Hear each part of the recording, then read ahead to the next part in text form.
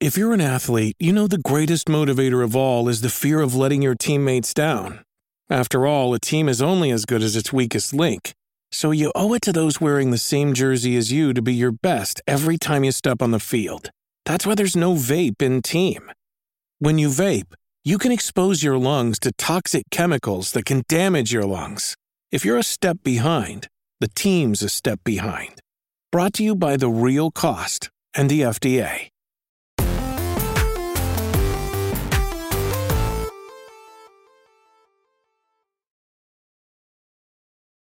Yo, what's up? Welcome to Kind of Funny Games Daily for Wednesday, September 22nd, 2021. I'm one of your hosts, Blessing Adeoye Jr. Joining me is host of the Kind of Funny Xcast, Snowbikel Michael. Yo, Blessing, what up, my guy? Thanks for having me on today, and happy to join you for Kind of Funny Games Daily. Mike, what are you doing here? I thought I was hosting with Andy Cortez. You know what? The big dog called me and said, Mike, I got a lot of things to do. Can you jump in? I said, Andy, I'd love to talk video games with my main man, Bless. And here I am today talking some games with you. Will they be Xbox related? Probably not. It's been a pretty slow week in the Xbox Not world. at all. In fact, Mike, what we're going to be talking about is very Nintendo related, so I hope you're prepared because today's stories include a Nintendo Direct tomorrow, Activision Blizzard departures, and more because this is Kind of Funny Games Daily. Each and every weekday at 10 a.m. live right here on twitch.tv/kindoffunnygames. We run you through the nerdy news you need to know about. If you're watching live, you can correct us when we get stuff wrong by going to kindoffunny.com/you're wrong. If you don't want to watch live, you can watch later on youtube.com/kindoffunnygames, roosterteeth.com, or you can listen later on podcast services around the globe by searching for Kind of Funny Games Daily. A new one for you: use Epic creator code Kind of Funny on all Epic Store and Epic in-game purchases like Rocket League and Fortnite to help support Kind of Funny. To be a part of the show, at patreon.com/kindoffunnygames, where bronze members or above get to write in, and silver members or above get the show ad-free with the exclusive daily post show. Housekeeping for you, a new Kind of Funny Games cast is up right now. Greg got to play some of that Guardians of the Galaxy. Tim had a lot to say about Cruise and Blast, and Barrett and I beat Deltarune Chapter 2. You can catch that on youtube.com/kindoffunnygames and on podcast services around the globe. Thursday, we're playing some World War Z Aftermath for a sponsor stream. You can swing by at 11 a.m. Pacific time right after Kind of Funny Games Daily to see Greg, Mike, Andy, and myself blast some zombies. If you miss it live, it'll be on our newest YouTube channel, youtube.com/kindoffunnyplays. Mike, I want to hype check for that. How hype are you for that? So hyped for that. You know what? Anytime I get to play games with you, Greg, and Andy, you know it's going to be a great afternoon, Bless. Oh, yeah. Mike, we need... this is fun because we've hosted a KFG together before. But now that you're on more than once, right? We've done this more than once. I feel like we need some kind of co-host name. Right? Okay. You know, Tim and Tam got the Tim Tam Thursdays unlock. I know there are plenty of other co-host names out there. I feel like we need a Mike Bless one. And one that I was thinking about, because this isn't usually it's a combination of names. Usually it's like a shipping situation. One I was thinking about earlier this morning was, what if we called ourselves Crossplay? Because we got the host of the Kind of Funny Xcast. We got one of the hosts of PSLW XOXO. And once Greg's out for maternity leave, I'm going to be hosting that thing for the next 3 months or so. Right? I just what I'm going to throw out there. Somebody quickly bang out a PNG logo and I'll put it up. Crossplay. I like that, Bless. You know what? I do like crossplay because you and I, we got the synergy. We're coming from two sides of the gaming world to come together to celebrate the things we love. I also liked somebody out in the chat put Bless the mic. And you know what, Bless? Whenever I see you, I know you're bringing the fire. You're bringing the heat. You're bringing the realness. And there's one thing on the Kind of Funny Xcast we always do, and we give the people what they want. And so Bless the mic, it's right at home for me of like, you got two young voices ready to talk about video games with all of you. We know what the heck is going on in the gaming world because we're the biggest gamers at Kind of Funny. Nobody can deny that. Oh yeah, easily. It's not even a contest. Chat, keep putting in your suggestions. I do love those two, and so it might come down to those two in a poll or something. But let us know in chat. We're gonna keep pulling those suggestions. Bless the mic is wonderful. You know what else is wonderful? September. Right now it's September on Twitch. Viewers from across the platform throughout the month can take advantage of 20% off subscriptions for first-time subscribers and for gifted subs. Your support means the world to us here at Kind of Funny, and right now you can take advantage of this deal and receive benefits like ad-free viewing, sub emotes, and more. Thank you to our Patreon producers, the Kind of Funny Destiny 2 PC clan, and Blackjack. Today we're brought to you by DraftKings, Away, and Amazon Music. But I'll tell you about that later. I should say, we'll tell you about that later, because of course it's usually not me. It's usually either Tim or Greg. Some weeks it's me, but you never know. It's always a mystery. Will it be Greg? Probably this time. Actually, no, I think it's Tim. We'll see later. For now, let's begin with what is and forever will be the Roper Report. It's time for some news. We have 5 stories today. Oh, Baker. That was great, Kevin. Now, Mike, I gotta ask you: do you do the coffee in the morning? Like, what is your morning routine? Because I've talked about this in the last week, right? I've been doing coffee for a while. Sometimes I'll do tea, but I've been trying to hit that balance of like, I need the caffeine in the morning, but coffee will give me too much caffeine to where now I have the coffee jitters. And right now I'm in the mist, right? Like it's hidden, right? I got the coffee jitters. It's happening. Put Mike, the coffee down. Get an ice water for God's sakes. That's a full. I got water right here. That's the thing is, I've drank. Look at this. I've drank. But if you've got the jitters, that's your body. Look, all the ice is melted. You've got the jitters. It's not going to become less coffee. You know what I mean? Drink some water. Hydrate. Hold up. Let me get some gulps in. Your tummy's going to get upset. Nobody wants that. Bless. It's funny you say that, right? Because you got the mixture now. You actually have the ultimate recipe that some people can't handle, and that is the hype, right? You're feeling the coffee jitters.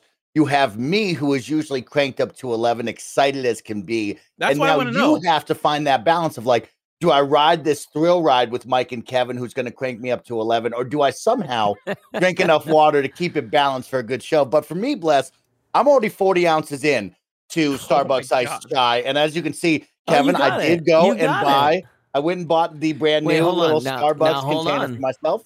I need clarification. I need to know whether you bought it or you used your points.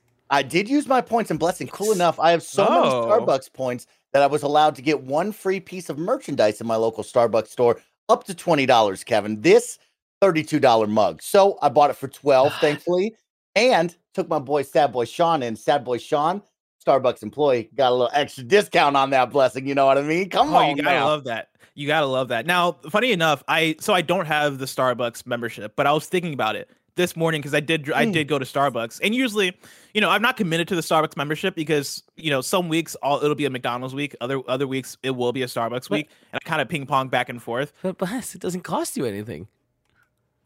Yes, wait, it doesn't? Blessing. I'm going to teach you a really good lesson in life right now. No, just as Mr. Yes. Johnson taught me in 9th grade geometry class. He always said 2 things, Bless, when we'd walk into math class. He said, 1, hey, just so y'all know, I'm playing Super Mario 64. It's the greatest game ever created. Please make sure to play that. He said that every day. Second one, make sure you have a Safeway card. It's free, it's easy, and it saves you on deep discounts. Starbucks, same way. It's free, Bless. You got to have one. You got to have one. I did not realize it's free. What's messed up about this too is the fact that like I worked at Starbucks before. Kind of funny.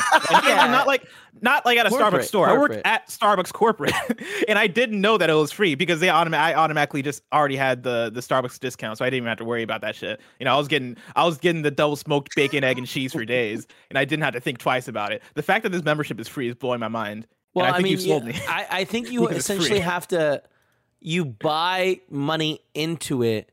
And then you use that and you accrue points that way, right? Is that right? No, Kevin, don't be making up Starbucks stuff. I'm the leading expert in Starbucks. Okay, that's not how this I literally asked you if that was right.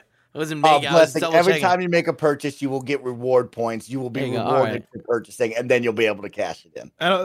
Somebody in chat, Outrun in chat says, "Bless was not what you call a good employee." Listen, I worked in the real estate department. I didn't have anything to do with sales. I didn't care about sales. I was just in there getting leases signed and shit. And so, hey, it all worked out in the end. I'm about to get my Starbucks membership, and we're about to be eating a lot more croissants in the morning. Let me tell you. But Mike, for now, let's talk about the biggest news of the day. There's a Nintendo Direct coming tomorrow. I'm pulling from Kenneth Shepard at Fanbyte, who writes, Nintendo is holding another Direct, and it's coming up pretty quickly, as in tomorrow. The presentation will take place tomorrow, September 23rd at 3 p.m. Pacific time, and will be focused primarily on Switch games that are launching this winter. So if you're hoping for another look at the upcoming Breath of the Wild sequel, or some super secret project for later in 2022, adjust your expectations accordingly. But this does leave the window open for some games like Metroid Dread, Pokemon Brilliant Diamond, and Shining Pearl, although those are more likely to appear at a Pokemon Presents stream, which we just got last month, or some third-party games like Shin Megami Tensei 5 and Danganronpa Decadence. But those are just the games we know about. Hopefully there are at least some surprises in store. There are 40 whole minutes for Nintendo to fill, after all. Now, Mike, what is your hype level for this Nintendo Direct? Are you looking forward to it?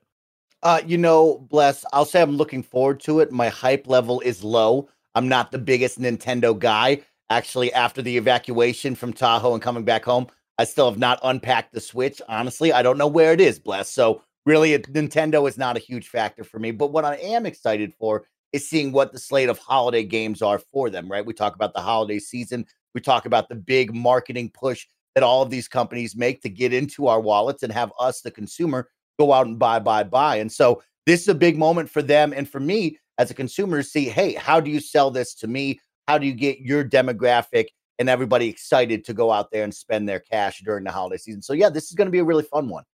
Yeah, I think for me, I'm at a strong medium hype level for this one, especially because they mentioned, right, that it's going to be primarily focused on Switch games launching this winter.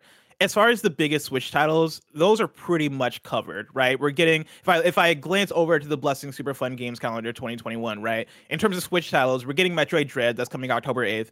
We're getting Mario Party Superstars, that's coming October 29th. And then a Pokemon Brilliant Diamond and Shining Pearl is coming November 19th. And those are what I would say are the biggest Switch titles. I think with those as probably the tent poles, what is left to fill in the gaps of 2021 are probably either smaller titles or some left field surprises that we weren't expecting, right? And like I should also throw in Advanced Wars, of course, is making a comeback. I'm sure that might have more to reveal there. And there are indie games, right? There's Ollie Ollie World. There's what could be a Juggernaut, which we keep saying this at every presentation and it doesn't show up. But Hollow Knight Silksong, I know that's one that Andy keeps trying to evangelize and keeps trying to hope for, right? I'm sure that's a possibility as something that could show up. But given that being the case, I think for me, right, 40 minutes is a long time. The PlayStation showcase that we got a few weeks ago was 40 minutes, right? And that is their biggest showcase of the year. For a Nintendo Switch Direct coming out in September toward the end of the year that is focused on the rest of the year, that is 40 minutes long, that gives them space to work with in terms of getting a lot of information in there and having a lot of space to cover in terms of, hey, we got these games that but then also we have a whole bunch of other surprises. And so in terms of the surprises, that is the surprises are the things I'm the most curious about and the most looking forward to. Because again, I don't expect any juggernauts. And even though they do say 2021, I think there is space there. I know people are going to get mad with me saying this, but it always happens where they're like, hey, this is going to be focused on 2021. And then they have one or two but here's a tease for something that's coming later, right? And so I wonder if we could get a glimpse of anything coming later. I think that would be a get hype thing. But for the rest of 2021, I'm looking forward to them talking about possible indie games that are returning to the platform or coming to the platform for the first time, or new reveals and maybe a sequel to an indie game that we weren't expecting, or maybe a Deltarune Chapter 2 is coming to Switch quicker than we imagined, right? I think stuff like that could be exciting. Yeah, I think you look at the now, right, which is the holiday season. You push the products that you need to push and get people excited for that. Of course, yes, Blessing, all of us would love that wild get hype moment where we look into 2022 and beyond. But really, I like when the teams focus on the now, right? This is the moment to sell me on those games. And for me, right, I do want that update on Mario Party Superstars. This is a game that we here as a team are going to be really excited to play together once we all get back in the studio, right? And I want to continue to see that progression. I really want to know that this is going to be great. That last Mario Party is so, right? It's fun sometimes, but it's not out of the world, knock your socks off. And then as well, right, Advanced Wars is a game that caught my eye the last time.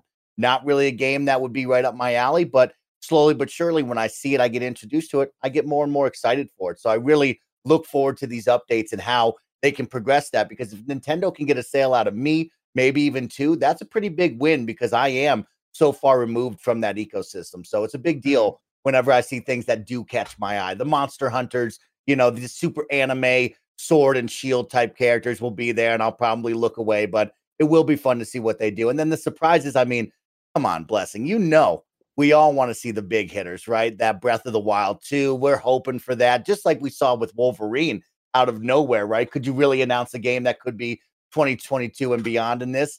40 minutes, big pretty chunk to do it. That's it. I mean, in a 40-minute direct, it's hard for me to imagine that they have no big surprises, right? Like in terms of the big titles to talk about, right? We know Metroid Dread, but that's coming out imminently, right? Like that is, I feel like you've ran out of like big things to reveal with Metroid Dread in terms of something that's going to get us hype on the level of remember the direct we got years ago that had the Smash Ultimate announcement and all of us went crazy for it, right? Like we're kind of past that point with Metroid Dread. We're just ready to play it. And looking at Mario Party Superstars is a similar thing, right? Where that is not a top tier, get people hype kind of title. That is a title for people like you and me who are like, cool, I love Mario Party. I'm looking forward to Mario Party Superstars for the nostalgia of it and because I want to play more Mario Party. But I don't think that for them counts as this is a juggernaut main event title for our Nintendo Direct. And then even Pokemon Brilliant Diamond and Shining Pearl, right? Like I'm only half expecting that to show up here because I think the Fanbyte article makes a good point of usually when we see deeper dives into Pokemon stuff that is in a Pokemon specific stream that is thrown by the Pokemon company as opposed to Nintendo. And so I imagine we'll see a glimpse, but I don't expect anything substantial regarding that, which begs the question, what is the main event? You know, in terms of more things that could be there, you know, Shin Megami Tensei 5 is around the corner as well, and so I expect that to be there. Pokemon Legends Arceus, I know that is an early 2022 title, but that is a soon enough one that I wouldn't be surprised to at least see a glimpse. Maybe they talk about it in conjunction with Pokemon Brilliant Diamond and Shining Pearl. And then Smash, of course, we're still one character left in that game. I expect the final Smash character, no pun intended, the final Smash character will either be revealed at this or it'll be a Game Awards thing. And I think it's an equal chance. I would very much not be surprised if we see the final character here. And you know, I'm very curious on who that character is because I think for the final character that's going to be included in Super Smash Bros. Ultimate, I expect greatness, right? I don't expect just another Fire Emblem character or another Pokemon. And as I'm saying this, I'm gonna be disappointed. But I'm not expecting that. I'm expecting greatness, right? Like, you know, you're the host of Kind of Funny Xcast, right? Like and I know we got Banjo-Kazooie in Smash, right, which kind of counts as like the Microsoft crossover and Minecraft Steve. But like, is there more that we can get, right? Could we get a Master Chief? Could we get a Doom guy? Could we get somebody up from the PlayStation side, right? Like, what are the possibilities of a banger announcement for a Smash character coming to Super Smash Brothers? Gonna be another Fire Emblem character. Yeah, God, I hope not. You said it so well, Bless, of like, yes, we could easily see it here or at the Game Awards, right? The Game Awards does get hype with the Smash characters, but you're right, it's the final one, right? And there's going to be so much disappointment from all angles because everybody wants their favorite character. And from the track record, Bless, it'd be hard for me not to look at you in the eye and be like, yeah, it's going to be some sort of anime or fantasy sword and shield wielding character, right? That just seems to be the track record. But when I look at it, right, and I see some other people's like hopes and wants, right? And I look at my hopes and wants, especially after all of us playing Smash Bros together and seeing the full lineup, right? I wrote down a couple of names that really speak to me. Of course, Master Chief from the Xbox side would be really cool, right? Crash Bandicoot, I wrote down as well, would be fun to see. Rayman. And then I went wild. Now I go into the Duffy, as I like to say, Bless, right? Glover, Joanna Dark. Okay, hold on. You just said the word Glover, which I love that you. I love that that is on your list. I couldn't imagine the reaction of if, like, I don't know what that Smash trailer would even look like if you just see a cutscene start and you're like, what the fuck is this? And you see Glover pop up and you're like, oh, Glover's back. They're making another Glover game, and it's him getting an invitation to. Oh my god, Kevin, look up Glover in a minute. We'll talk about it. And let me see if I can find a link to send you. I'm reaching in the Duffy, right, Bless, and especially because we might talk about a little N64 stuff later on. And I'm thinking to myself, like, what were the games that were my childhood stuff, right? Glover. You talk about Joanna Dark, Sarge from Sarge's Heroes. I actually wrote down a fun one that I would like to see, two of them. Lizzie from Rampage, Lizzie the Lizard. I think you could have a fun, cool set with like Lizzie the Lizard, then you have the Wolf, you have all the other characters following suit, which would be pretty cool. Moving on, Gauntlet Legends, I think would be kind of cool as well. You could have the War, you could have the Mage. That kind of fits into your sword and shield, boring jabronis. But, you know, that's kind of some Smash fun loves ones. Their sword and shield characters. Yeah, right. You know that. I think a lot of those are really creative choices, inspired choices. I think especially, I saw somebody in chat mention Ratchet and Clank, right? And I think I think it's very much a conversation for more on the PlayStation side of, does PlayStation want to allow one of their characters to be represented in Smash? And like, I I would love it, right? And I know we have characters like Sora, or not Sora, sorry. We have Cloud and Sephiroth and Snake from Metal Gear Solid, which kind of fit the bill a little bit. I would love for a PlayStation Studios first party character to be included, like a Ratchet and Clank, or like, I feel like Aloy might not fit as well, but I mean, I could say that about plenty of the Smash characters, so maybe they could find a way to make Aloy fit. Right now on screen, Kevin is showing gameplay of Glover, which Glover, if you don't know, is an N64 mascot platforming game where you play as a glove. You walk on two fingers. You have two other fingers that are kind of like your arms, and you have abilities where you turn into a fist and you can ground pound. Why is and it's exactly what you imagine. Look 4 fingers. Hey, Kevin, you know what I let's mean? not judge. Plenty of people have 4 fingers. All right. Okay. Sure. But like for a second when he did that the white power sign right there, it was 3 fingers. Is that what we're calling it? The white power sign? Didn't it get co-opted by the white power movement? When this game was made, I think it was more of the okay. No, this was like I got the whole idea. And so we can't let them take it. Real quick, the only thing that like kind of makes this seem like a thing is that the main bad guy, right at the end of like the story, you're fighting Master Hand. So it's like that. It would be cool if it's Master Hand. I want to just say, Timur, what? That's what they co-opted it. What am I supposed to do? They stole it from us. That doesn't mean okay anymore. It's unfortunate. It's unfortunate. It's unfortunate. I would love some kind of like weird narrative of like Master Hand and Glover are cousins or in cahoots or some shit. Our homies, yeah. Sorry, what was that, Kevin? So I was just going to say that the people I'd like to see is Jonesy. From Fortnite? From Fortnite. Okay, that's a great and then give him the variations of the Echo skins or whatever. No, that's not Echoes. But like different outfits, because there's a bunch of different Jonesies. I think that could be a lot of fun, and it's a possibility. I think that makes sense. I'll put that in the same category as a Minecraft, right? Of like this is this modern successful game that plenty of people are playing, right? One of the most popular releases in the world right now, and I think Fortnite has kind of cemented itself in gaming history as this will forever be memorable. And so I think that fits the bill in terms of this would make sense in Smash, right? And I know there's the back and forth of like usually Smash goes for Japanese original characters, but that was kind of broken as well with Banjo-Kazooie being introduced and all that stuff. And so you never know who can actually make it into Smash. I feel like there are rules and guidelines in place, and they break those all the time. And so I think Jonesy would be a good fit for that. I'll throw out a classic suggestion. I accidentally said it earlier, but Sora is one that plenty of people would love. I think, and that's one that people have asked for forever, right? I feel like since Melee or Brawl, people have been like, "Yo, just add Sora into this thing." People love Kingdom Hearts. People, I think, would go crazy over that. And then I mean, personally, my biggest ask for Smash forever has been Travis Touchdown from No More Heroes, which I think Travis Touchdown got a Mii outfit for the Mii fighters, and so that usually discounts characters. But again, guidelines are often thrown out the window. But also, there's the fact that like No More Heroes is big in my heart and big. It has a good cult following, but I don't think the following is big enough to warrant a Smash Brothers character, at least yet. Maybe we'll get there in the future, but that would be more so of a dream addition for me as opposed to something I think would realistically happen.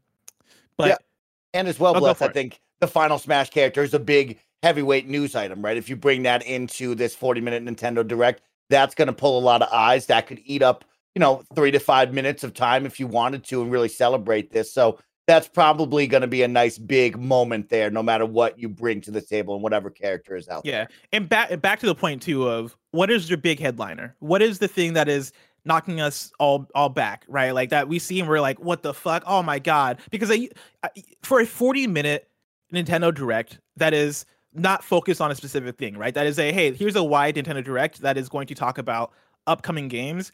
Usually, there's at least one thing in there that you would see as like oh shit, this is their headliner. And, I think it's good to remind people that Splatoon 3 was announced. Maybe we see a re-reveal and tease of that for 2022. Maybe that is the thing. Maybe ARMS is coming back. Maybe it's something that we're just not expecting a return. I would love my blessing Adeoye Gatorade get hype moment would be just a tease of the next 3D Mario. Mario Odyssey 2, Galaxy 3, no matter what it is, just like a glimpse of Mario in 3D form would get me hype. I would be all about that. But that would be my dream announcement. Another one that I feel like is a little, not too far-fetched, but far-fetched enough that I'm not like going to sit and expect it. It will be really interesting to see. And I think one of those is I've learned over on the Xbox side, and as a video game guy myself watching all of these, is always continue to keep your expectations in check, understand the assignment, as the young kids like to say, and really know what we're getting into, right? We're focusing on the winter. And yes, we'd like to have those big announcements, but let's make sure we understand we're going into this 40 minutes. They're going to try to sell us on games for the holiday season that you and your family would go purchase during Black Friday, during Christmas. So let's try to focus on that. You know what I mean? But it's always good to hope for the biggest and baddest. And like you said, you're doing really well, Bless, of like, there should be a main title, a big news article here of what is the headliner, and it's exciting to think about what it could be. Oh yeah, of course, it's happening tomorrow at 3 p.m. Pacific time, which is an interesting time for it. I believe, I mean, given who we are, we're reacting to it. I'm sure we have schedule conflicts, but knowing Tim and the gang, we'll probably move shit around or find some way to react to it. It might just be me and Kevin and Mike reacting to it alone. Who knows? We'll see. But until then, of course, that is tomorrow. Right now, Mike, let's talk about story number 2. This is speaking of the Nintendo Direct.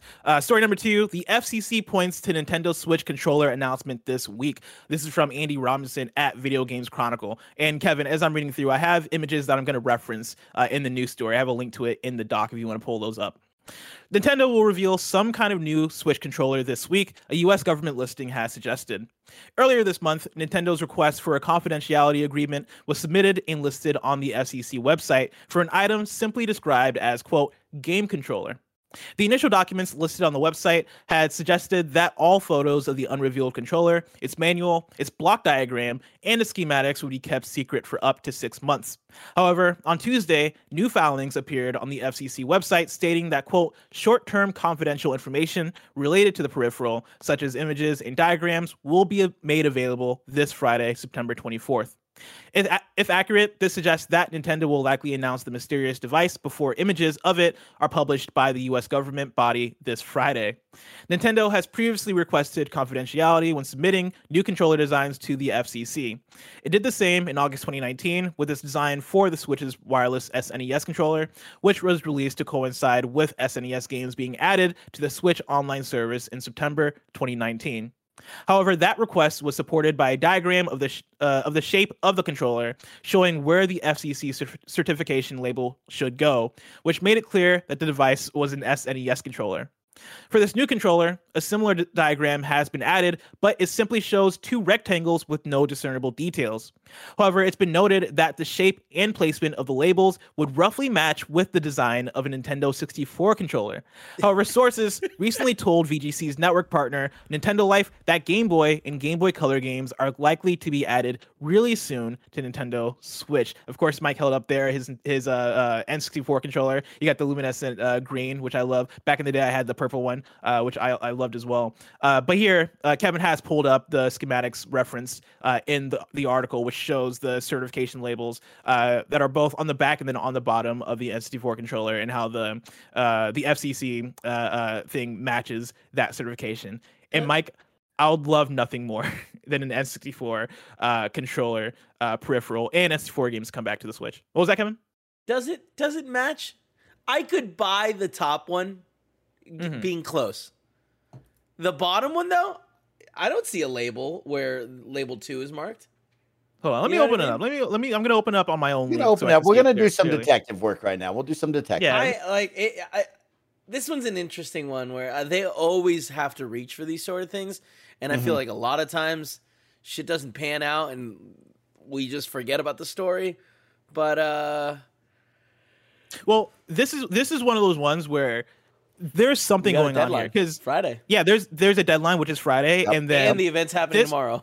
And the event's happening tomorrow, and that's the big thing, is that this news broke before the event was announced. And so, funny enough, like, this probably would have been my lead news story on KFGD of like, is there going to be a Nintendo Direct this week? But with them officially announcing the Nintendo Direct, I feel like both of these things are linked, right? Like, they want to be able to announce whatever this is before that thing gets released to the world by the FCC, which makes me think that one, there's going to be some big Nintendo Switch Online announcement at the Nintendo Direct, and it is going to be between Game Boy games coming to Switch and N64 games coming to Switch.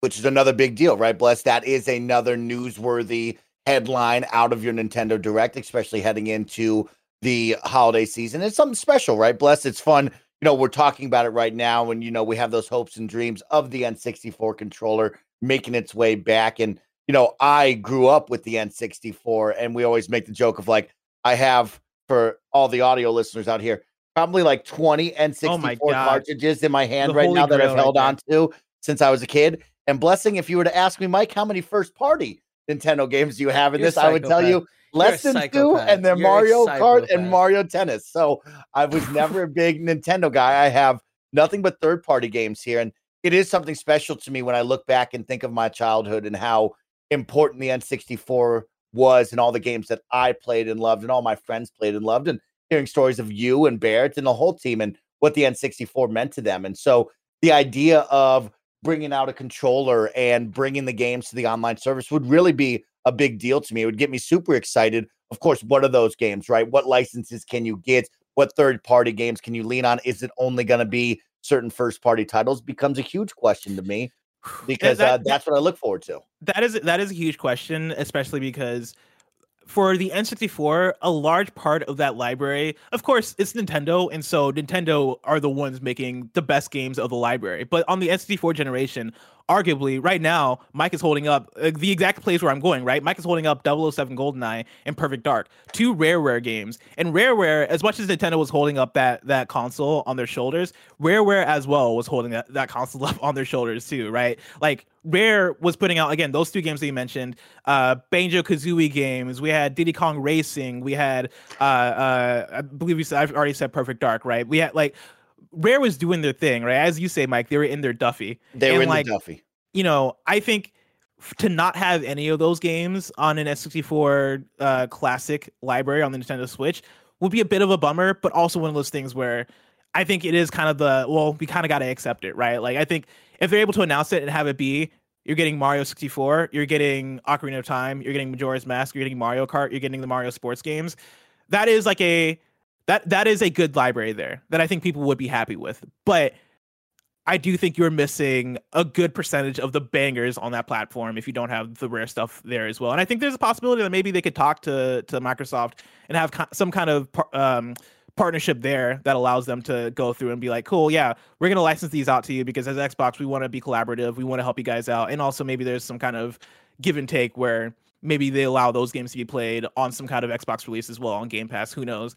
But that right there seems like a lot of work, where the other option for Nintendo is let's put Game Boy and Game Boy Color games on the Switch, because I'm sure to some extent those are easier to emulate. And then also you have more of the core library there being very Nintendo driven in terms of Pokemon, and like I'm sure they'd be fine with Tetris and Super Mario Land and Wario Land and all the games that people like. Most of the games that people remember off of the Game Boy are more so Nintendo games, right? The Zelda games on Game Boy, Metroid 2, like there's a good library there that I think they would have more control over and would probably be an easier thing to implement over N64, which if we're talking about the hardware itself, I think it's interesting, the idea of having a licensed Game Boy controller. That's a whole other conversation. But on the N64 side of things, right?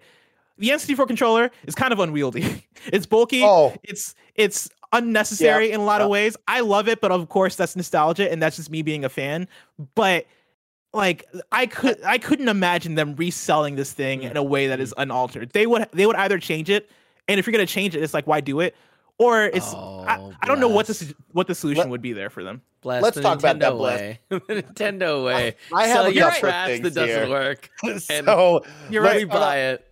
Let's start off with the controller. Of course, the controller, I think everybody talks about because it is so special to everybody's heart way back in the day, right? It came in so many multitude of colors. It was so different from what we all saw back in the day that we loved it, right? It was different. It was fun. It was exciting. It was so Nintendo. But as we've grown up and matured and we've moved on to Pro controllers and Xbox Elite controllers and the DualSense, these top tier controllers, when you look back now, and trust me, if you have tried to play an N64 games with your friends in the past 5 years to a decade, you would know that the N64 controller is absolutely awful. It is not a good controller to play with, right? So it is purely nostalgic and it's all there for fun. But it would be interesting to see what they would do with it, right? Bless of like, is it smaller? Will it come in a multitude of colors, right? I don't want to buy the gray generic N64 controller if that's what they're planning to do. What made the N64 controller so special was the gold, the red, the atomic purple, the DK64 jungle green controller. If they don't come out with a number of at least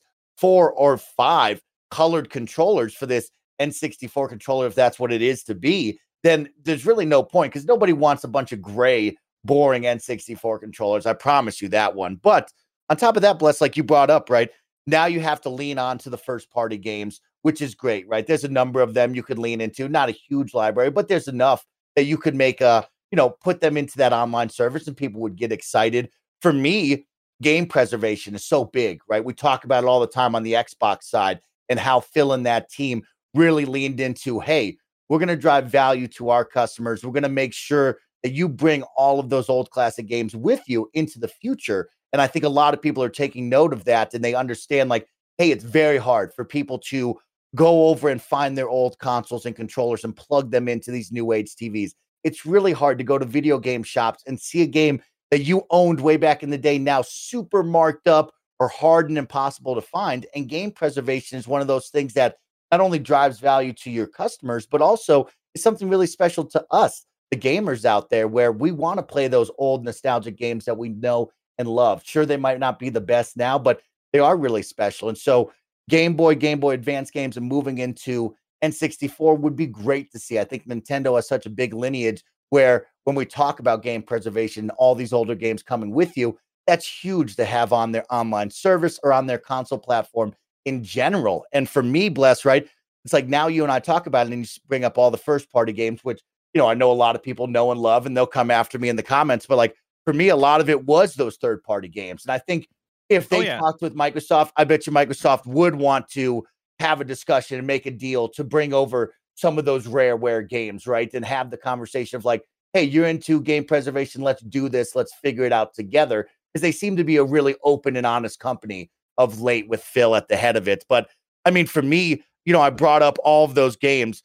Bless, if I don't see a Gauntlet Legends, if I don't see a Perfect Dark, a GoldenEye, if I don't see Road Rash 64, if I don't see South Park the video game, if I don't see StarCraft, you're not going to see South Park the video game. These are those games, Bless, that are like they're so special to me, and I'm sure others, where it's like, man, how big of a service are we looking at? Is it just first party? How big can they get into the bag? I would love for a N64 online service that had Wayne Gretzky's 3D hockey, which I do think would be like a possibility. Because like it's not like the Nintendo NES online and SNES online games are all Nintendo first party, right? Like they have a good selection of stuff that is first party and then stuff that is pretty wild and out there. And like I think there is easily the possibility that they go way above and beyond in terms of what those games are. The rare stuff is the stuff that I think would be a all in or all out kind of thing. And I would love for Microsoft to be all in with it, because I think that is the only way we get back something like Diddy Kong Racing, which was a rare developed game with Banjo-Kazooie in it, Conker in it, and Diddy Kong in it, and had Diddy Kong as the main character. The only way we get that game back in any modern form is for them to do the Goku Vegeta fusion dance and actually allow those things to unite and be re-released. And so like I think that would be a home run. I think I've been asking for forever would be a Nintendo Switch version of Rare Replay, which I think would be such a home run. Because like the amount of games or the type of games you're getting in that would be a top tier collection. I already loved Rare Replay on Xbox. I think already that is a top tier collection, but a Nintendo Switch version of that does have the Donkey Kong Country games, that does have, Donkey Kong 64 for me specifically, that does have Diddy Kong Racing, and that does have the best of the best of a lot of the N64 library, I think would be, again, such a home run. And again, we're talking a lot about N64. There's a strong chance that this is Game Boy Color that happens. Oh my God. So like, there's a lot to talk about there too. But of course, we'll have to wait and see on that one. Now, Bless, one thing. Go for it. It wouldn't be a Kind of Funny Games Daily if we didn't get a little spicy. And I want to end this news story with a little spice, a little bit of fun. And of course, it wouldn't be the same if people in the internet comment world weren't going wild in the comment section. So Bless, I'm going I'm going to throw this out to you, and I'm going to take a stand right here, right now. You ready? I'm ready. Perfect Dark is a way better gaming experience than James Bond GoldenEye. Ooh, I'm throwing it out at you. I just hit you with that Twitch chat and all the YouTube commenters. Perfect Dark multiplayer is way better than GoldenEye, and Tomorrow Never Dies is a way better game than GoldenEye as well, because that game is super lit, y'all. So there you go. Blue cartridge over GoldenEye. Just throw it out at you. Get at me in the comments. This is what I'll say. Right, because I don't have a horse in the race. You know, I've played more for Perfect Dark at this point than I have played GoldenEye. The 007 game that I owned on N64 is 007: The World Is Not Enough. That had a blue cartridge. That was the one. That was the one, yes. And that one, that's the one, incredible. That is an underrated 007 game. Enough people don't talk about The World Is Not Enough. That game was really fun. They don't talk about the grappling hook, Bless. They don't talk about the bank heist mission for number one. They don't talk about the elevation of what it looked like from GoldenEye to that. Nobody ever talks about that. They only talk about GoldenEye, which, yes, do credit. It is incredible. It's a lot of fun. But like, innovative. Don't put some respect on Perfect Dark and put some respect on that blue cartridge James Bond game. Get out of my face with that. That blue cartridge was so good. It's so memorable. But you know what else is good and memorable? Let's talk about patreon.com/kindoffunnygames, where you can go to get the show ad-free. And speaking of ads, let us tell you about our sponsors. This episode of Kind of Funny Games Daily is brought to you by Away. Whether you're running to the grocery store, planning a weekend away, or taking an extended stay with friends or family, we're all still in the bizarre current reality of travel. Luckily, Away makes trips all kinds of easy peasy with their actual life-changing range of suitcases, bags, and accessories. I love Away. You know, us at Kind of Funny, we travel a whole bunch, or at least we used to, and I never would travel without my Away luggage. I love it. It is so smooth to just roll that thing. It's beautiful, very nice to look at. You know me, I care about aesthetics, and so does Away. An Away bag is one of those things that once you get your hands on it, it makes you wonder how the heck you lived without it. It is easily the best luggage I've ever had. Away offers a 100-day trial and free shipping and returns on everything, so you can't lose. You can start your 100-day trial and shop the entire Away lineup of travel essentials, including their best-selling suitcases, at awaytravel.com/KFGD. That's awaytravel.com/KFGD. AWAYTRAVEL.com/KFGD. Next up, shout out to Amazon Music. Amazon Music has over 10 million free podcast episodes to listen to, including this one. But Amazon Music isn't just for listening to podcasts. That'd be ridiculous considering it's Amazon Music. They've also got thousands of music stations and top playlists to stream for free. And no matter what you're listening to, you can even go hands-free with Alexa. You just download the app and enjoy listening free wherever, anywhere on your favorite devices. There's no credit card or subscription required. I've been listening to Bo Burnham's Inside for the, millionth time this year, and Amazon Music makes that fun, makes that easy, and man, what an experience that is. I recommend it to everybody. If you've never tried Amazon Music, what are you waiting for? You're going to love it as much as we all do. Start listening for free today. Head over to amazon.com/KFGD. That's amazon.com/KFGD to stream thousands of music stations and over 10 million podcast episodes for free, including this show. Amazon.com/KFGD. And finally, shout out to DraftKings. It's been one heck of a kickoff for the NFL season, Andy keeps telling me, and it's only getting better at DraftKings, the official daily fantasy partner of the NFL. DraftKings is putting new customers in the center of the action with a free shot at millions of dollars in total prizes. Get in on the action now. All you have to do is pick up your lineup, stay under the salary cap, and see how your team stacks up against the competition.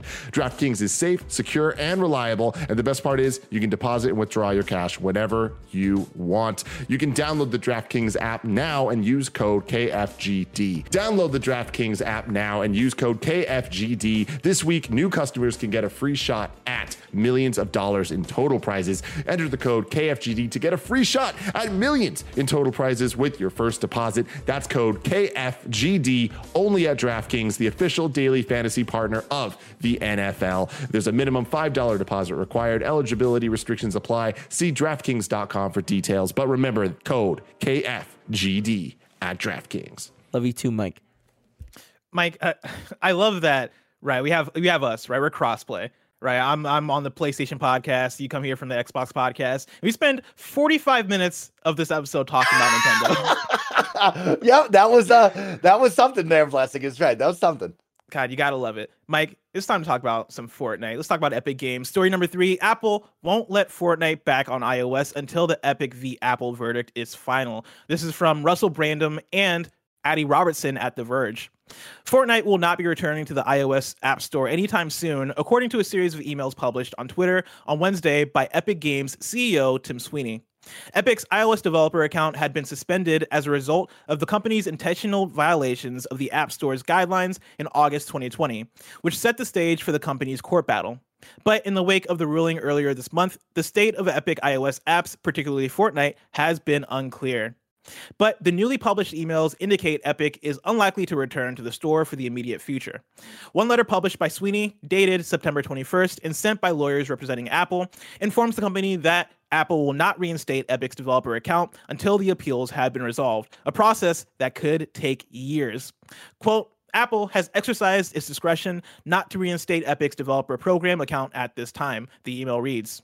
Furthermore, Apple will not consider any further requests for a reinstatement until the district court's judgment becomes final and non-appealable, end quote.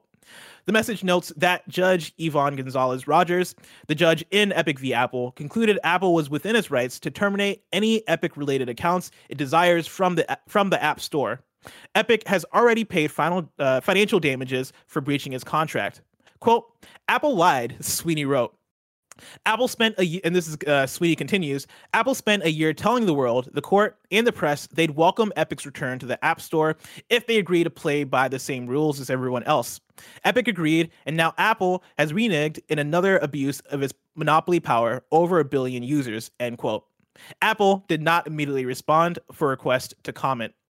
The decision appears to scuttle Epic's attempt to return Fortnite to the iOS App Store in South Korea, which recently passed rules requiring alternate payment method support. It also leaves Fortnite's future elsewhere in question. Epic had recently updated old copies of Fortnite on iOS remotely to remove V-Bucks purchasing options, theoretically putting it back in compliance with Apple's rules. But without a working developer account, Epic can't re-release the game in any country. Mike, Bless. The fight continues. One word, petty. Mm-hmm. Okay, Bless, this is petty. This is just one of those where you're coming out of a bad breakup and like you're trying, and then all of a sudden you do some petty stuff, and it's like it just doesn't look good, y'all. But on the real though, if anybody needs an iPhone with Fortnite on it, I got one. Hit me up. Like I got this. Man, it's like Flappy Bird now. That's the best thing, y'all. Right? When you own a hardware like that, I saw my PS4 with PT on it. Isn't it available in the US? Fortnite? No. On iOS? No. I thought that they let that go through like 2 weeks ago. Kindafunny.com/you're wrong. I thought the whole thing is that it's not available anywhere, or on iOS specifically. But I might be incorrect about that. That's just, I don't know. I mean, it's tough to fathom, right? You can look at both sides of the thing. This has been a long, drawn-out court case. It's gotten ugly in some situations, and no matter what side of the ball you're on, and you know the whole situation. It's just really sad and too bad to see that, like, this is the move that Apple wants to do, right? This is a big time game. Still to this day, it's a massive game that everybody wants to play, and to take it off the device sucks, but it is their platform. It is their devices. They get to choose what gets put on there. And if that's how they want to play and they can play hardball, that's how it's going to go, unfortunately. And it's sad to see. Yeah. Yeah. I think petty is the right term for it, right? This is one of those ones where in this back and forth, I've been mostly on the side of Epic for that one point of, hey, we want to be able to monetize elsewhere. You know, I think that is a stance and a victory that is going to be good for developers overall, and just for who I am and what my, I guess, like stances are. I care more about developers than I do of the platform holder being Apple. Apple has all the money in the world. They're going to be fine if they let developers make more money on the thing that they're making. But aside from that issue, I don't really have a stake in this at this point. Now that Epic has won that one thing that they were fighting for and lost in plenty of other ways. now that they won that thing, I'm sitting back and I'm like, cool, like let the fallout happen between you two. I don't care anymore. The fact that Tim Sweeney comes out and they're like, Apple lied. Apple told the world that they let us back, but they're not letting us back. The fact that this is the aftermath of it, I think was eventual. Like, what did you expect, bro? Yeah, like, you came through, you came into somebody's house, you like threw furniture all over the place and you made them change the rules of their house, of course they're going to kick you out. Of course, of course they're not going to let you back in. Like, this was an inevitability. This shouldn't be a surprise to you. But like, again, like, you fought the good fight. Like, you said what needed to be said, and you know, you made that policy happen. Be happy with that victory, and like, don't expect for them to let you back, because like, of course they're not going to let you back. Isn't that funny, Bless? Of like, they probably saw that, like you said, like, we got some W's here, right? We changed up the forever marketplace of Apple and how those transactions will happen. And like, heck yeah, that's what we wanted. And then at the same time, it's like, okay, but now we're not on that platform, which we always have these conversations of Apple and Android. Those are the two major cell phone providers on the planet, right? Of these mobile devices. And now we've just lost a huge chunk, right? That's where Fortnite was supposed to be. That was the money that we were going to make over there. And now it's just gone. And it's sad to see of like, you know, we'll get to live in this future now where Apple and all of those third-party apps that are on that, those transactions will truly and forever be changed because of this lawsuit. But now, you know, Tim Sweeney and the team over at Epic, they're not going to be a part of that. And they're going to miss out on that huge chunk of change for the time being, which is wild to see because that's where they wanted to be. They wanted to be in that money because they know Timmy, Tommy, Becky, and Susie are in the middle schools, their high schools, playing Fortnite on their phones, just smashing the V-Bucks buttons. Use Epic creator code Kind of Funny at any checkout, but that's where they wanted to be, Blessed, and it's too bad to see that like that's how that's going to be now. You know? Yeah, I mean, in theoretically too, on the Epic side, this seems like a moral victory, right? Like in the heart of what they were fighting for with the hashtag Free Fortnite and all this bullshit, right? Like you won the fight that you were trying to fight for. And so in theory, being taken off the App Store was worth it. If this really was a moral victory for you, right? If this really meant if you were fighting for this in terms of policy and in terms of what you thought was right, this should be worth the sacrifice, right? To like not be let back on the Apple Store. Of course, I'm talking about a company. I'm talking about capitalism. Of course, they're not happy with it. Of course, they're not going to be happy with it. And of course, they're going to continue to fight for it because it's not all completely a moral thing for them, right? Like, these are companies that are at battle. But for the rhetoric that they've been speaking and the way they've been talking about this stuff, it seems like a win, and it seems like they shouldn't be too mad at it. But that's just me. Mike, let's talk about story number 4. There have been a couple of departures at Activision Blizzard. I am going to pull from James Batchelor at gamesindustry.biz, who writes, Overwatch executive producer is the latest to leave Blizzard. Activision Blizzard continues to lose key talent as Chaco Sonny, the executive producer of Overwatch, is leaving the company. Bloomberg reports Sonny informed colleagues via email that Friday will be his final day at Blizzard, with an Activision Blizzard spokesperson confirming the departure to the site. Sonny's note did not give a reason for leaving, nor did it refer to the multiple lawsuits and investigations Activision Blizzard currently faces. Several anonymous Blizzard employees told Bloomberg the executive producer was well respected in that, to their knowledge, no allegations had been made against him. In his email, Sonny described his time at Blizzard as, quote, an absolute privilege and one of the best experiences of my career, end quote. Sonny was in charge of Overwatch 2, of the Overwatch franchise and overseeing the development of Overwatch 2, with his contribution becoming even more important after director Jeff Kaplan left Blizzard earlier this year. Blizzard has yet to decide on his replacement, but a spokesperson said Overwatch 2 is in the final stages of production, with more to be announced when the current Overwatch esports event ends later this month. And then following that one, I got another news story again from gamesindustry.biz, James Batchelor, who writes, Blizzard's chief legal officer departed last week. Blizzard Entertainment's chief legal officer has left the company. Claire Hart announced her departure on LinkedIn yesterday, having exited Blizzard on Friday. She worked at the World of Warcraft developer for more than 3 years, prior to which she spent over a decade at Google. Mike, I know you're an Overwatch person, right? I don't think have you played Overwatch together? I forget what your stance is on Overwatch. We've played a little bit. I was big on launch when it first came to console and how special that game was at the time. I think it was like 2015, bless. That's how long that game has been around. And ever since then, I mean, there's been a number of team arena shooters that have come and gone. And so I've moved on past Overwatch. Andy's tried to get me back in occasionally, but I've never gotten back in truly and honestly. As for esports, I really love the Overwatch League. It's one of the biggest, most well-produced esports leagues on the planet, and I really enjoy the production value of what I see from them. So I wouldn't say I'm a huge Overwatch guy, but there's bits and pieces that I get into. where are you with Overwatch 2 now? Right, we've seen Jeff Kaplan depart earlier. We now see Sunny departing as well, and then also the news story of the chief legal officer, which seem like these stories seem like they're like partly lumped into the controversy around Activision Blizzard, but also partly not. Right, it seems like there are a lot of things at play. Specifically, the chief legal officer thing seems like it's more connected to the controversy than not. The Sunny thing seems like it might be more connected to the project, or with just not feeling it. Right. Are you at all scared for Overwatch 2 or nervous about Overwatch 2?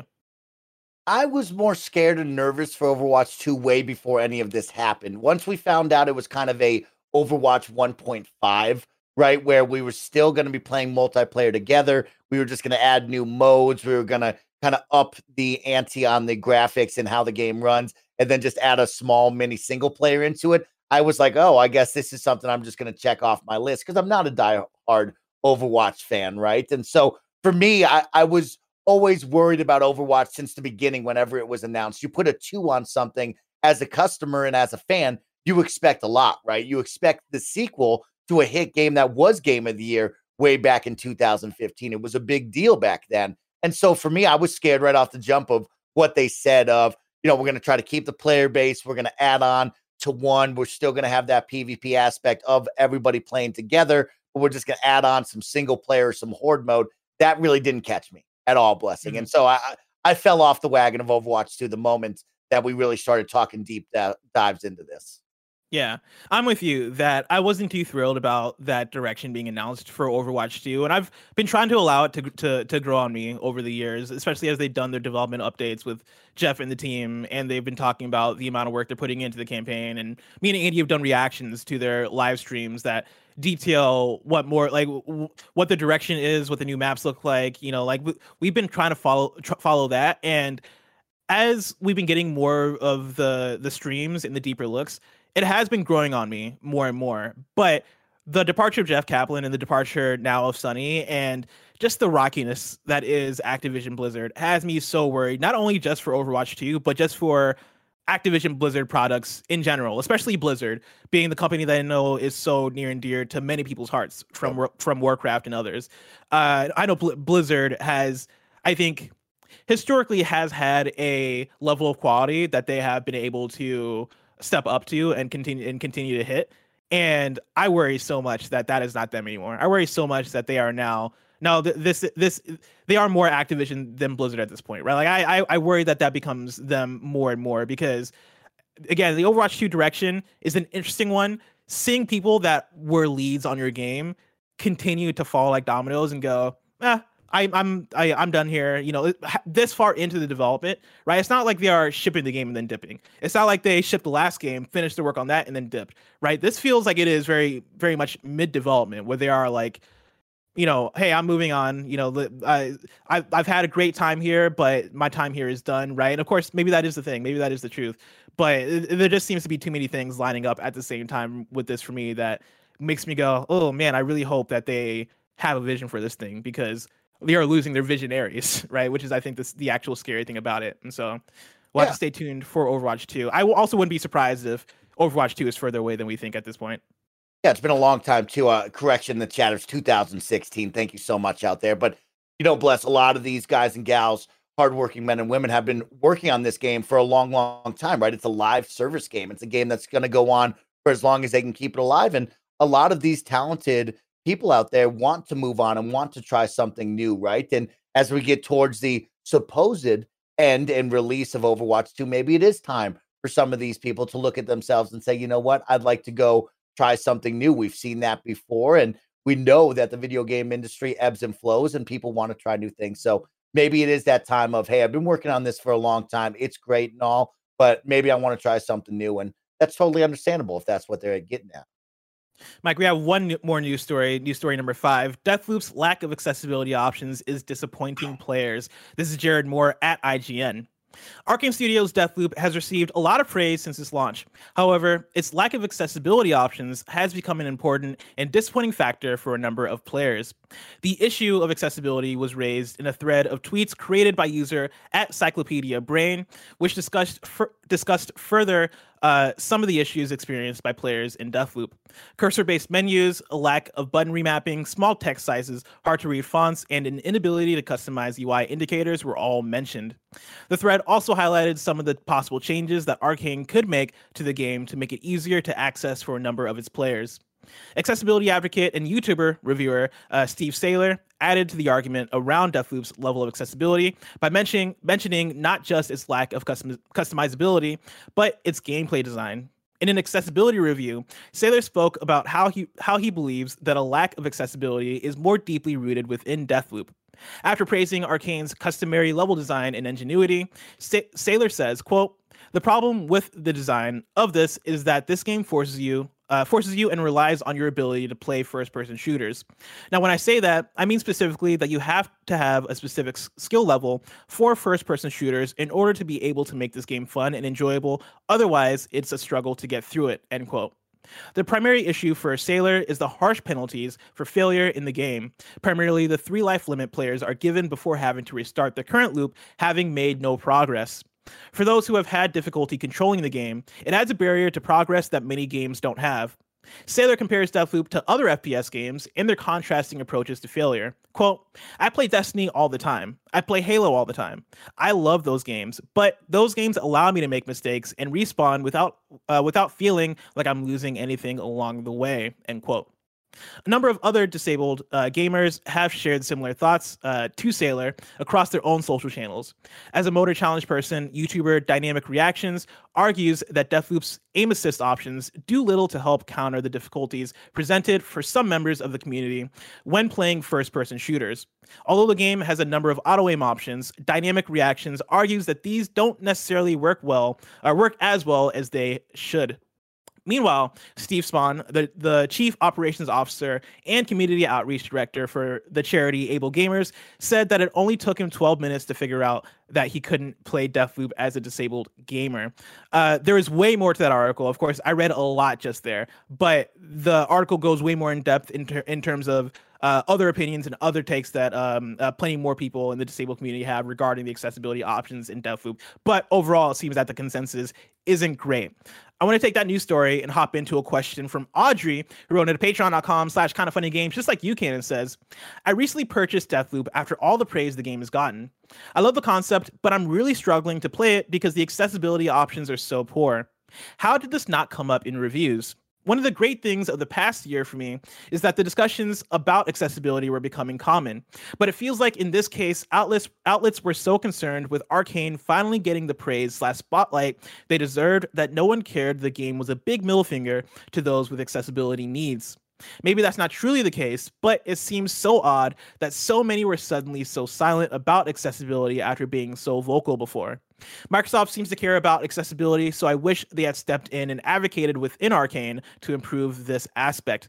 I'm sure Deathloop is a great game, but I guess I'll never get to experience that for myself." Snow Michael, where are you at with this conversation? Like, do you have any specific opinions about all this?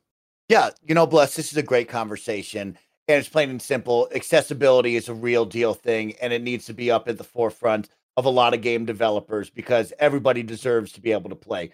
Plain and simple, point simple, period. It's done, right? Accessibility is real, and we deserve to have that because all players are different, right? Unfortunately, I'm not disabled. I can't speak on that behalf. I cannot tell you what I look for in certain games like others would look for. And there's some great Twitter threads. There's some great people out there that you can follow who advocate for accessibility options, who tell you what they need to see so other players in that field can play, right? And so, that's a big deal. And I understand the point of like, hey, Microsoft should have stepped in. Arcane is now owned by them, but also this game was in development before that Bethesda deal went on. There was a conversation about that, right? And you've seen over on the Kind of Funny Xcast, we've talked about how Xbox is elevating the accessibility guidelines and what that looks like and how they're allowing accessibility consultants to come in from that accessibility and disabled community to come in and help developers at the ground floor really elevate that. And a big one as well we talked about was Psychonauts 2 and their accessibility features and how that was at the forefront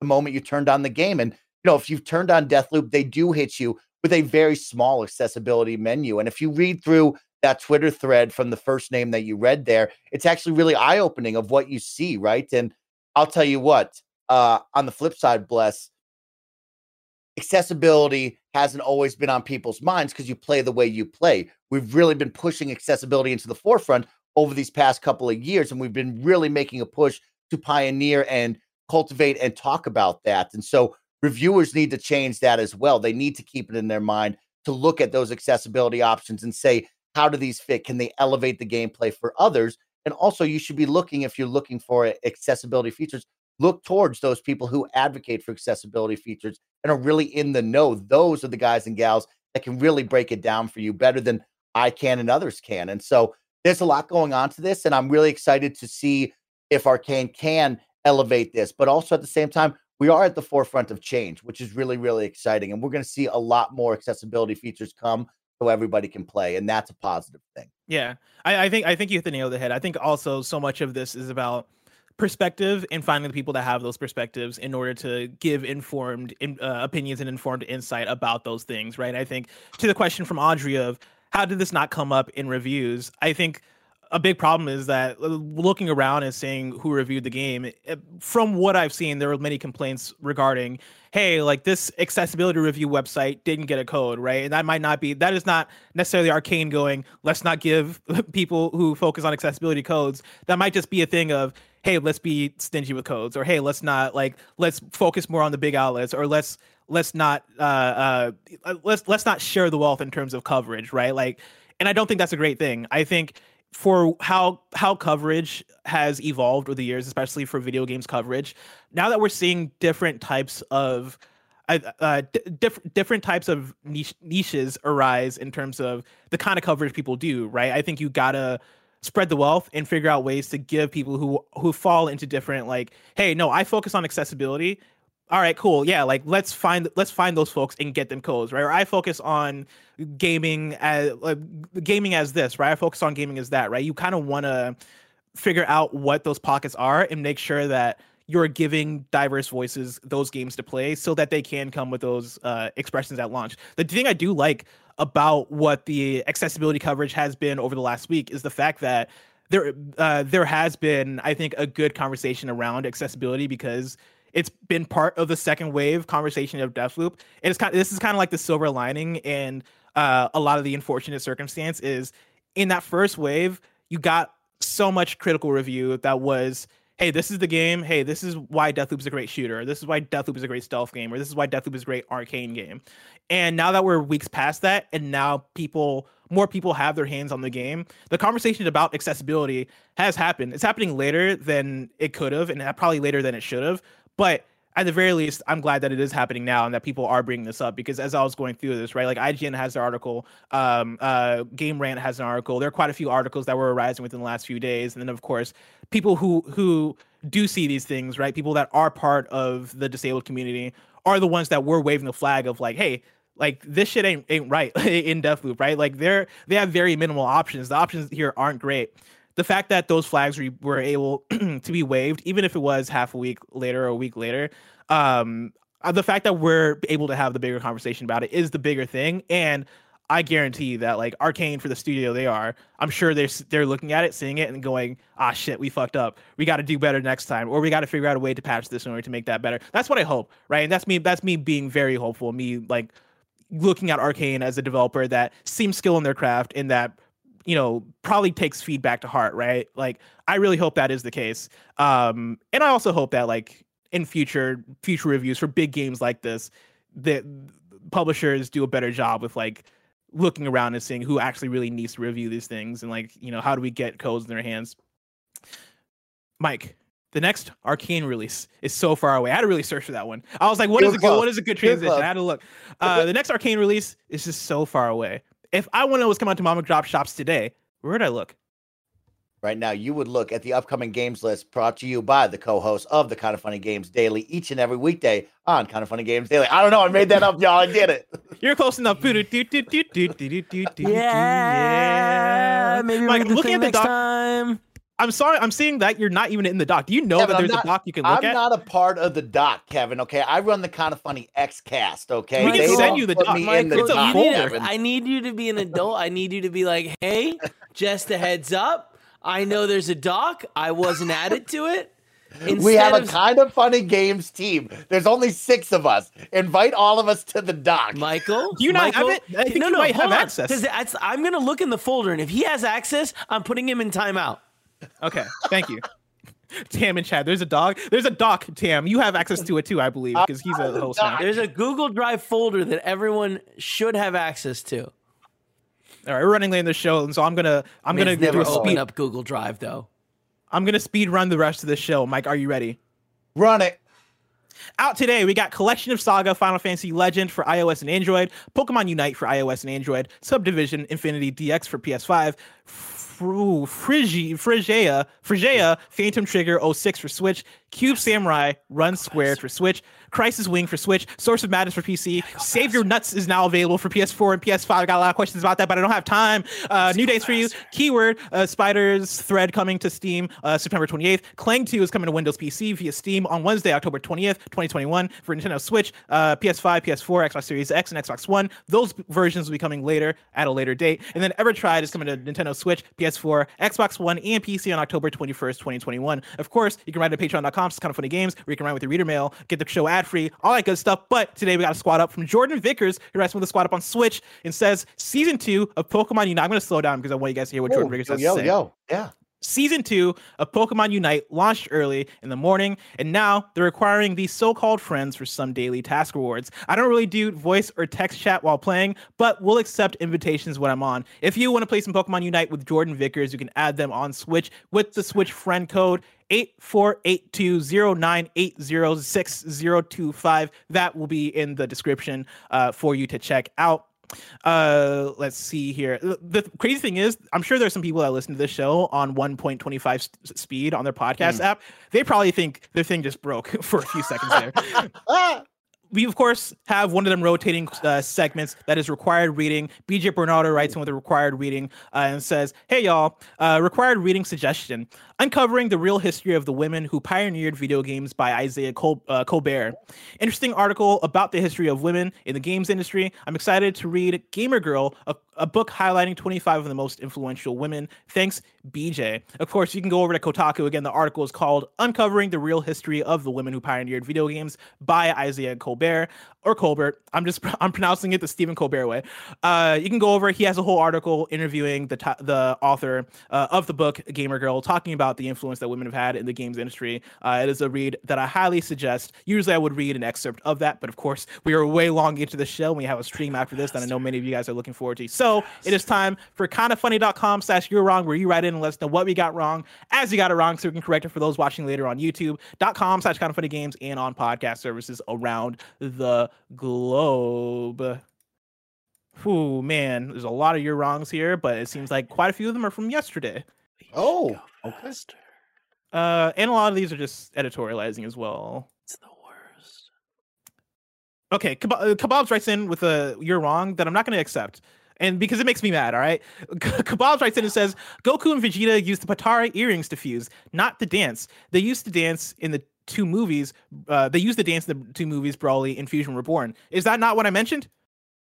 They have two fusions. If you say they use the dance and then give that's not you're wrong. That's not canon. I understand that, but get the hell out of here. They use the dance. We see it. Yes. They use both things are valid, right? I could say they use the Patara rings. I could say they use the dance. Both are valid. And that's it for kindoffunny.com/you're wrong. Mike, you killed it. Tomorrow's hosts are Tamora and Tim Geddes for a Tim TM Thursday. If you're watching this live on Twitch, after this is Metal Gear Solid with Mike Barrett and the whole MGS crew. If you want to catch that stream later, subscribe to youtube.com/kindoffunnyplays. Remember, this has been Kind of Funny Games Daily. Each and every weekday live right here on twitch.tv/kindoffunnygames. We run you through the nerdy news you need to know about. We have a Patreon post show for those that are subbed at the silver level of patreon.com/kindoffunnygames. So stick around for that. Otherwise, until next time, Game Daily.